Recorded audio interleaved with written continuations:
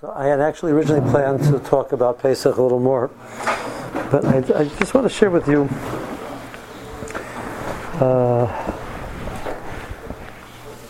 my reactions to a letter which was Rosenbaum shared it with in shul on Sunday. I would like to read the letter to you, and I'd like to talk about it a little bit. Okay, so this letter was posted on the listserv here in the community, and this is written by a non-Jewish woman here who lives here in the neighborhood. I am sad to have to write this email to this community, but it is far overdue. I have a child with an obvious physical disability, and every time we visit Camp Mill Park next to the CVS on a Saturday, we run into several groups of intolerant and disrespectful behavior from the children there. Today, as we approached the park, my son immediately experienced pointing, jeering, and staring from a group of young boys who began to stand around and laugh at him. When I addressed it directly, they stopped the laughing, but not the blatant staring or jeering. As we continued to look past this incident, another little girl and her brother began the same behavior, with the little girl screaming in horror as my son calmly walked past her and the boy went to gather his friends to repeat this behavior. I was aghast and disgusted, but calmly asked them to stop the behavior because it wasn't nice. However, they continued to stare and further make my son feel singled out and isolated.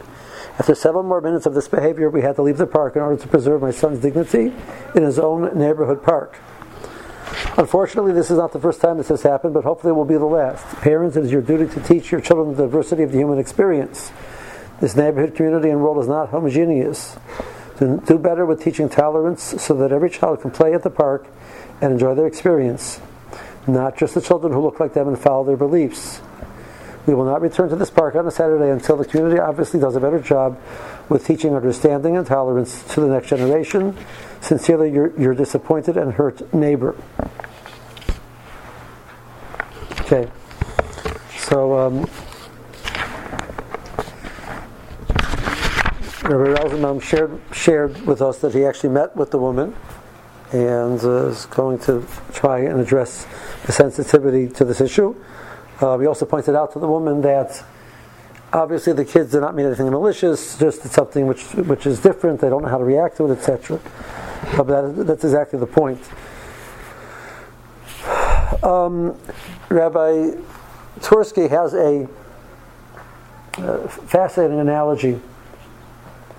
Imagine you get into an elevator, and you're standing in the elevator like people stand in the elevator. You brush against the person next to you very lightly, and the person gets extremely upset and starts yelling at you how insensitive you are, how cruel you are, how mean you are. And you're saying, I just brushed against the person.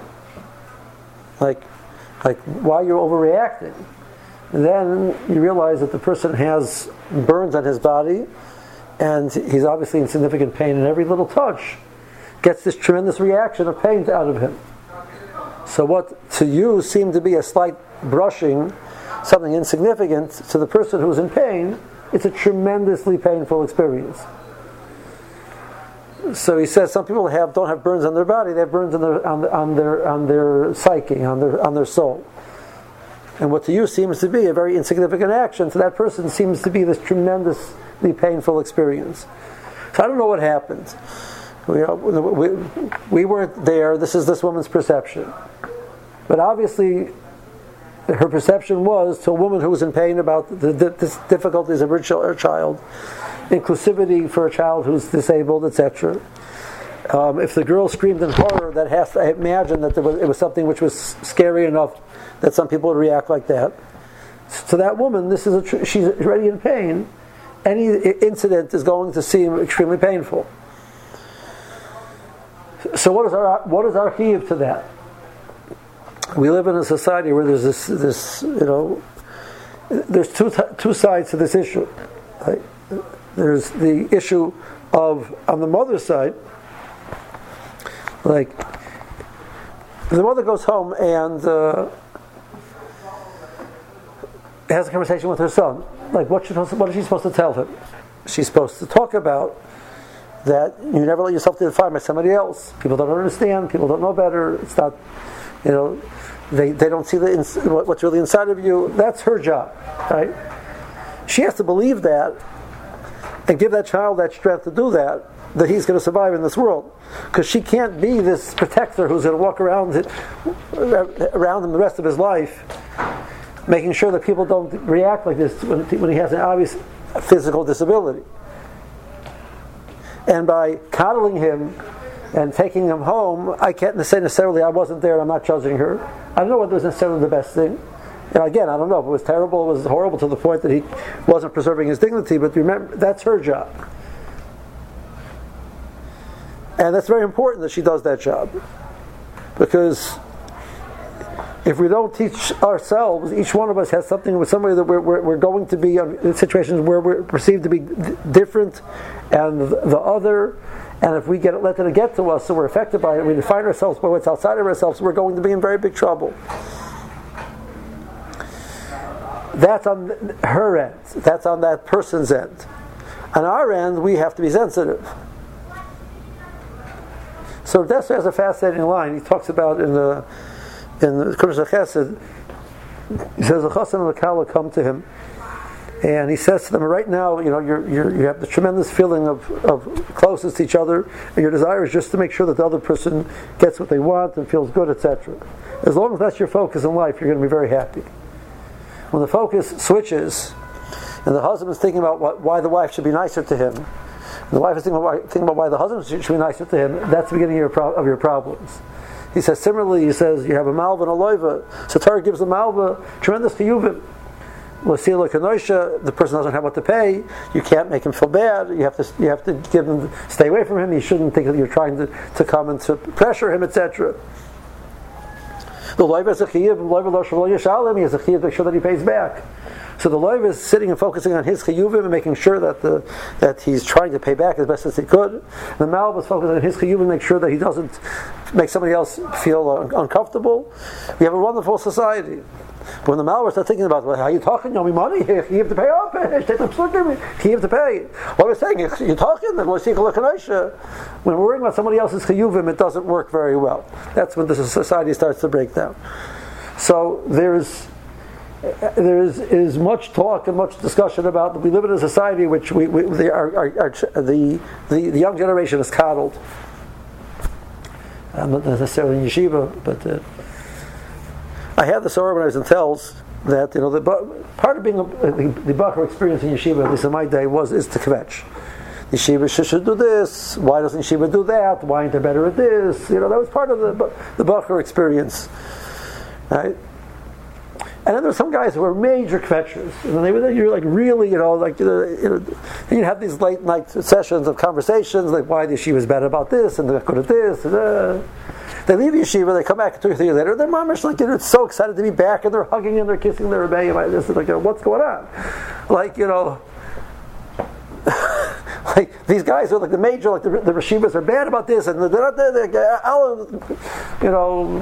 Lashon Hara, Matishemra, everything, and now like the best friends. Like what happened?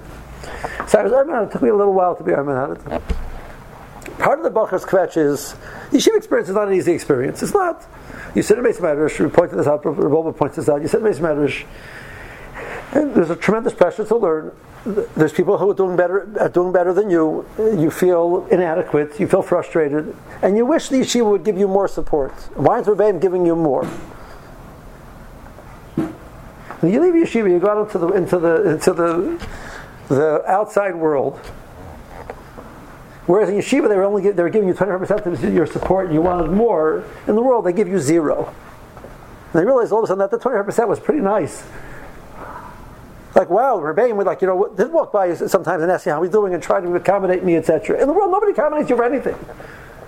You go into the business world. You go into you come into the. I'm sorry I came late because my baby was like as a buddy 3 times and you're out. Nowadays maybe they have laws to protect you. I don't know, but this is back in the 70s. There was no protection. And all of a sudden, that being nice to you in yeshiva was like, wow, that was like they were so nice to us. And they talk about how they loved the rebbeim and they wanted like whoa, welcome to the real world. There's this thing that we call microaggressions. You sit in a class and the professor says something you're uncomfortable with. You make a complaint against it. These microaggressions. I pretty soon like that's this be part of the law because they're going to go out to work and they're going to have microaggressions against and it's going to be a non-white female boss. They can't blame it on the fact that he's a male and he's white because they wouldn't work with such a guy anyway. So what's their excuse?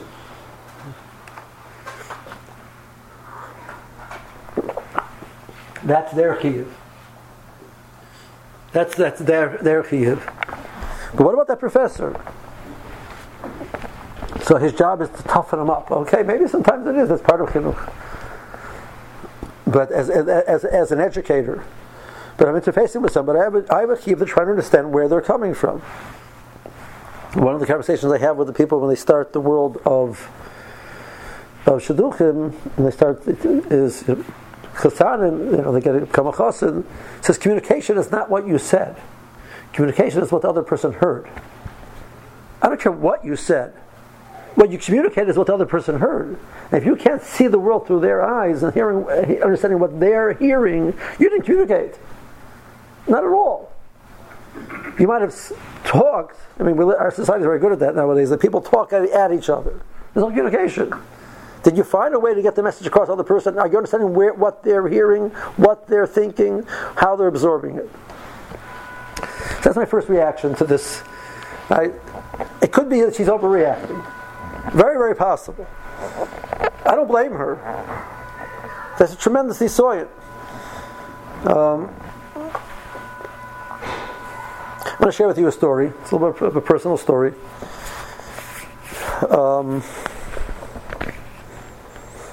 My son's adopted. I have two adopted children, Baruch Hashem. So it's a conversation. He's a little bit darker skinned. He's had some unpleasant experiences in the yeshiva world, Baruch Hashem, the intolerant yeshiva world that we live in. He's sitting with me. I'll show this. He's maybe 11 years old. He's here, still here in the town. And we had a guest. It's like the first time and last time that I recall that we had a guest speaker speaking with Shal very chashuv mechanech from First Israel was here visiting, and so we were mechaber him to speak. And his son-in-law was there with him, who's from the neighborhood. And he gets up and he talks about the Isser B'Nos Devorim. Isser B'Nos Devorim, that you have to be careful with what you say, because you never know how people are going to react to it. This is the topic he's speaking about. So he gives us a story. So the story goes like this. He works with kids who are like not functioning in the system. He was mechanech for years now. He specializes in that area. They bring a young man to him, an 8th grader. This boy was doing fine in yeshiva through 7th grade. 8th grade, the kid shut down. And they have no idea why the kid shut down. So they bring him to this Rebbe, and he's talking and says, I know what your problem is. He says to the boy. He says, no, you don't know what your problem is. He says, yes, I'm telling you what your problem is. He says, what? So I'll tell you, it begins with an A and it ends with a D. And I was thinking to myself, what horrible thing begins with an A and ends with a D? So the boy says, how do you know? And the Rebbe says, why do you think so? This is the conversation he presents. Okay, so they have this conversation. And I'm still racking my brains listening to this, trying to figure out what exactly is this conversation about. So it turned out that this boy, one of his friends started teasing him that he's adopted. Why? A friend came to visit to the house and he's looked at the photo albums. There's no photo albums from the kid under the age of 2. Kasha from Haisa, why not? They lost the album. I don't know what. So the friend said, you're adopted. The kid says, no, I'm not adopted. He says, yes, you're not adopted. I'll prove it to you that you don't have the albums. Right? And the kid is like ois mensch that he's adopted, and he believed him, and he's ois mensch, and he's not functioning, etc. And you see one stupid joke that he made, he made the guy ois mensch, this is his drasha. My son is sitting right next to me, in front of the whole yeshiva, and the son-in-law of this person is looking for a hole to put himself into. And this Rebbe is very pleasantly is going on and talking about an Ostaborim, and he's giving this story and he's bringing it out and he's dramatizing it, etc. And I'm just thinking, will you please finish? Right? Okay, he finishes, we bench, and he said, well, so let's go for a walk. He says, you know and I know there's nothing wrong with being adopted. Nothing at all. Russia has different ways of making families. But there's people out there who don't understand. And they think there's something wrong with it. And you have to know deep down inside of your kishkas, there's nothing wrong with it. And you have to believe that with every fiber of your being. And therefore, when somebody challenges you, it's not your problem, it's his. And one day he'll understand. Maybe, but you can't define yourself by somebody else. So it was a very good conversation. We had a very good conversation about it. So the Rebbe comes to me the next morning after davening to apologize. And he's like, I said, I have to tell you something. It's a conversation which I wanted to have. It's like, how do you bring this up? Like, let's talk about the fact. It's like it was a good opportunity to have the conversation. Thank you very much. And I thanked him very much. He says, don't worry about it. I'm going to move on with life. Plus, it's a great story for a drasha. Come on, giving a shmooze about a nos devorim while he's doing a nos devorim, barabim. There was elements of irony in it very significantly. Right? Not being aware of how your impact of your words. Like that was mambish, that was the drasha. Right? We're not tolerant of people which are different. Why? Partially, I believe, is because our own. We don't know. Something which we're not familiar with. The reaction is it's different. Must be it's strange. Partially because we're insecure. I feel much safer around things that I know what they are, why they are, how they work, and things which make me feel, is there something wrong with me? If I'm totally confident who I am and what I am and how I am, whatever so I have room to tolerate you. There's a word in Yiddish, vergin. I forgive you. You should be the way you are. Gesund. Right? I'll look at the Zachet.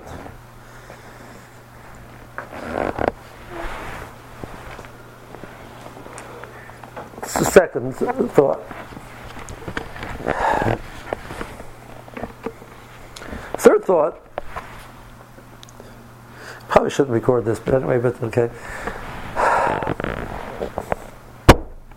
I was once listening to the recording from Rabbi Avigdor Miller that sells Thursday Night Shir. I don't recall exactly what the question was. The person out asked about the fact that he has some issues with a neighbor, etc. So instead of getting this, nice warm hug from Rabbi Miller, that wasn't his style, he says, if you'd act like a good neighbor to your neighbor, he'd be a good neighbor to you. Like that was basically about the length of the response. And there's a community right now where there's Yidden from Yidden are starting to move into, and there's a strong reaction taking place. Take back Ocean County, yeah. And then there's things about they're anti-Semitic, etc. Someone in Shuldikin, I think, is the stupidest thing in the world. If I've been living in a community for the last 40, 50 years, and we care about the way our lawns look, and we care about that it's a nice, quiet community, and and it's safe, the streets are safe, and all of a sudden these people move in who leave their lawns dirty. They leave the wrappings out on the floor. They leave their kids' bikes out on the front lawn. They don't mow the lawns. They drive like mashuganas through the streets. And then we say something to them, and they call us anti-Semites. Of course, I'm going to hate them. What else would you expect them to do? What would you do if you were in that situation? Imagine you have this nice room enclave of people living, right? All of a sudden this guy moves in with a few of their friends, and they start having beer parties every night. And when you say something, you walk in and say hello, they go, to you, because they ignore you. What would you react to that? Of course you'd be uncomfortable with them. You don't understand them, you don't know where they're coming from, most people are anti-Semitic. They're not anti-Semitic, they're uncomfortable with somebody who's different than them. We all are. And then when I put a label on him, I said the reason why he's doing it because he's a racist. It's very insulting. That's what Rabbi Miller said. If you be a good neighbor to your neighbors, they'll be good neighbors to you. Yeah, there are a few people out there. The average person in America, he's this deep, latent anti-Semite who's waiting for the opportunity to come to attack you. I know halacha is I'll go to Zachen. You know, most people in America, their desire for their gashmi is much more significant than their desire to hate Jews. So if you give them the good gashmi, they'll leave you alone. They won't care. If they enjoy the interface with you and they say hello to them, you walk down the street, you say hello and how are you, and it's so nice to see you and happy birthday. You're good. So you're a normal human being. They'll see that you're normal and move on with life. We're not very good at teaching that. I don't know. We're not very good at teaching that. I'm sorry for saying it so bluntly. So I have the advantage. I'm a Baal Tshuva. I grew up as a liberal Jew, a totally liberal Jew. Right? So for me, it's a little bit easier. Like I spent many years in yeshiva grappling with why these guys are so intolerant. Like, what do you know about the people outside there? And I want to just tell you something. When you get out of the yeshiva, and one of the things that the Rambam talks about in the book, and one of the things we have these conversations with Talmidim again and again and again, they don't know how to interface with people in the workplace, because all of a sudden they meet these people who are really nice. And very, very kind and very respectful, etc. But they're not Jewish, they're not frum, and they're whatever it is. And how am I supposed to eat them? I got this picture of all the people out there ogres. So all of a sudden, my picture of the Torah makes wonderful, sweet, normal, nice people, but without that, it's not shaykh. So it must be deep down. They really have that. You're just waiting for the moment. It's like I get these conversations with what? How am I supposed to understand that?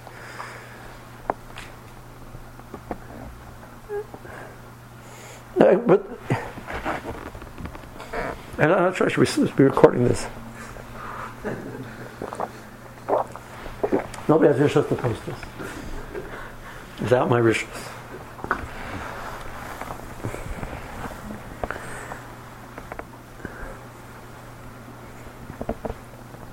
Rudessa writes in one place, he says that there's a Madrega of Musig of Toy which exists. There's a Madrega of Toy which is shaykh that a person should be Toy with the Brias. There's nice people. He gets involved in how the shaykh. The Rosh made different schools in Nefesh. Right? Where is that person's nisayon? I don't know. What is his purpose in life? I don't know. That's not my job to figure out. There's some people which by nature come to be by nature they're difficult people, and the Torah gives you the kelim to change, to grow. There's some people which are born nice. I mean, the same way in yeshiva you have guys who their nature is they're nice white. There's the edel lebachim which come edel, like the cream. There's certain yeshiva that they have the cream of the crop. They produce the cream of the crop. In general, I found when you put cream into the bucket and you mix it, it comes out cream. Of course, they take in the cream. The people come a certain way. You guys, there must meet them. They're very comfortable. You put them in zedish, and that's the nature. And the guys, unfortunately, they're born with ants in their pants. The Moshe made people differently. Yeah, people which are the edels people that they enjoy making people feel good. That's their hanor. And there's some non-Jews who have the exact same thing also. Are they good people? Not good people? The Russians give the schar. I'm talking about the practical living and the realities of life.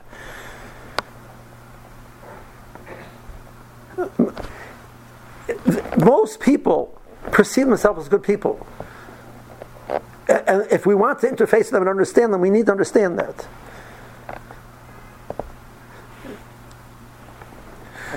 The Tzur Das writes that Yaakov Avinu says to Lavan, he says, Rachel bitcha ktana. Rachel bitcha ktana says, it should be Rachel min hashuk, it's a bitcha, they'll change the names, Ktana. So what was his havamina? What's his plan? Lavan couldn't care less. No. Yaakov knew that the nature. Lavan believed that Lavan looked at himself as a good person. Lavan said, I'm a good person. I wouldn't fool somebody and hurt somebody. Well, he also came and come, what's something from here? It's not my fault. But if Yaakov could get Lavan to see, look in the mirror and see that he's Ra, Lavan wouldn't do it. Lavan would not do Ra. He won't do bad things. His definition of bad and good might be different than yours, but he won't do, if it's clear to his face that he's doing something which is wrong and it's Ra, won't do it. That's how people perceive themselves. And we need to perceive them like that also. That's the Nakuda. We talk about the Nakuda of tolerance means a little bit to understand how they perceive themselves. I'm going to interface with many, many people, and if I can get the inside understanding how they perceive themselves and interface with them at that level, I've given them the respect which is due to a human being.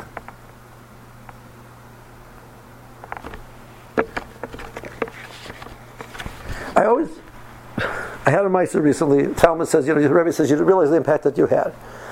He says he's walking on Shabbos with his son in Brooklyn, and he says Good Shabbos to every single person that he sees.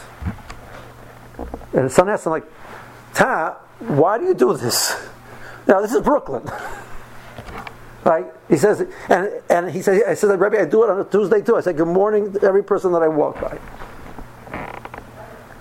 So he says, I'll tell you, I had a Rebbe, which I used to walk with every Shabbos. I used to walk home with him, and my Rebbe would say hello to every single person he met, Jewish, not Jewish. He'd say hello to him. So I said, I'm going to do the same thing. It's a Gemara. The Gemara says that Rabbi Yochanan Zakkai, nobody was kidem Rabbi Yochanan Zakkai to greet him in the shuk. Rabbi Yochanan Zakkai was the person who was leading Klal Yisrael after the Churban, leading Klal Yisrael during the Tkufa of the Churban. The world is falling apart. There's chaos out there. He's the man who has the cries of the whole generation on his shoulders. The more so Rabbi Yochanan Zakkai, there's nothing that he didn't learn. Davar Gadol, Davar Kat. The more goes to this list. It's like 6 lines long in the Gemara of what he was learning. And Nachash B'Shuk couldn't cap him a good morning. He said good morning to every single goy before the goy tapped him. That's Rabbi Yochanan Zakkai. But to me, it's a pasnish. I said good morning to the goy. You walk by the bus stop. I say hello to every person at the bus stop. Now nowadays, almost nobody answers because they're busy on their they don't hear you because they're busy on their electronic device, right? But imagine a person sitting there; he's not at his device. Does he like being ignored? There's people walking by all the time, like he's a piece of wood.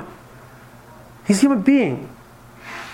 There's a Muslim Tzelem Elokim. There's a Muslim Kavod Adam. You're in a checkout. You say hello. How are you? We interface with people all the time.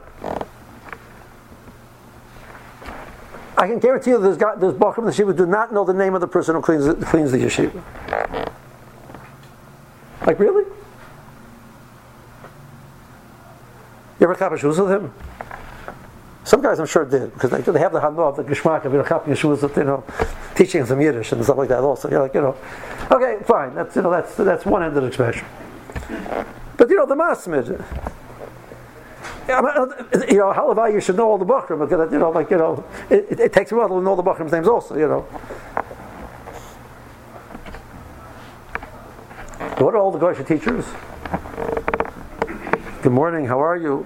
Good afternoon. How are you? Have a good day. I mean, basic. What you would want a human being, somebody should do for you.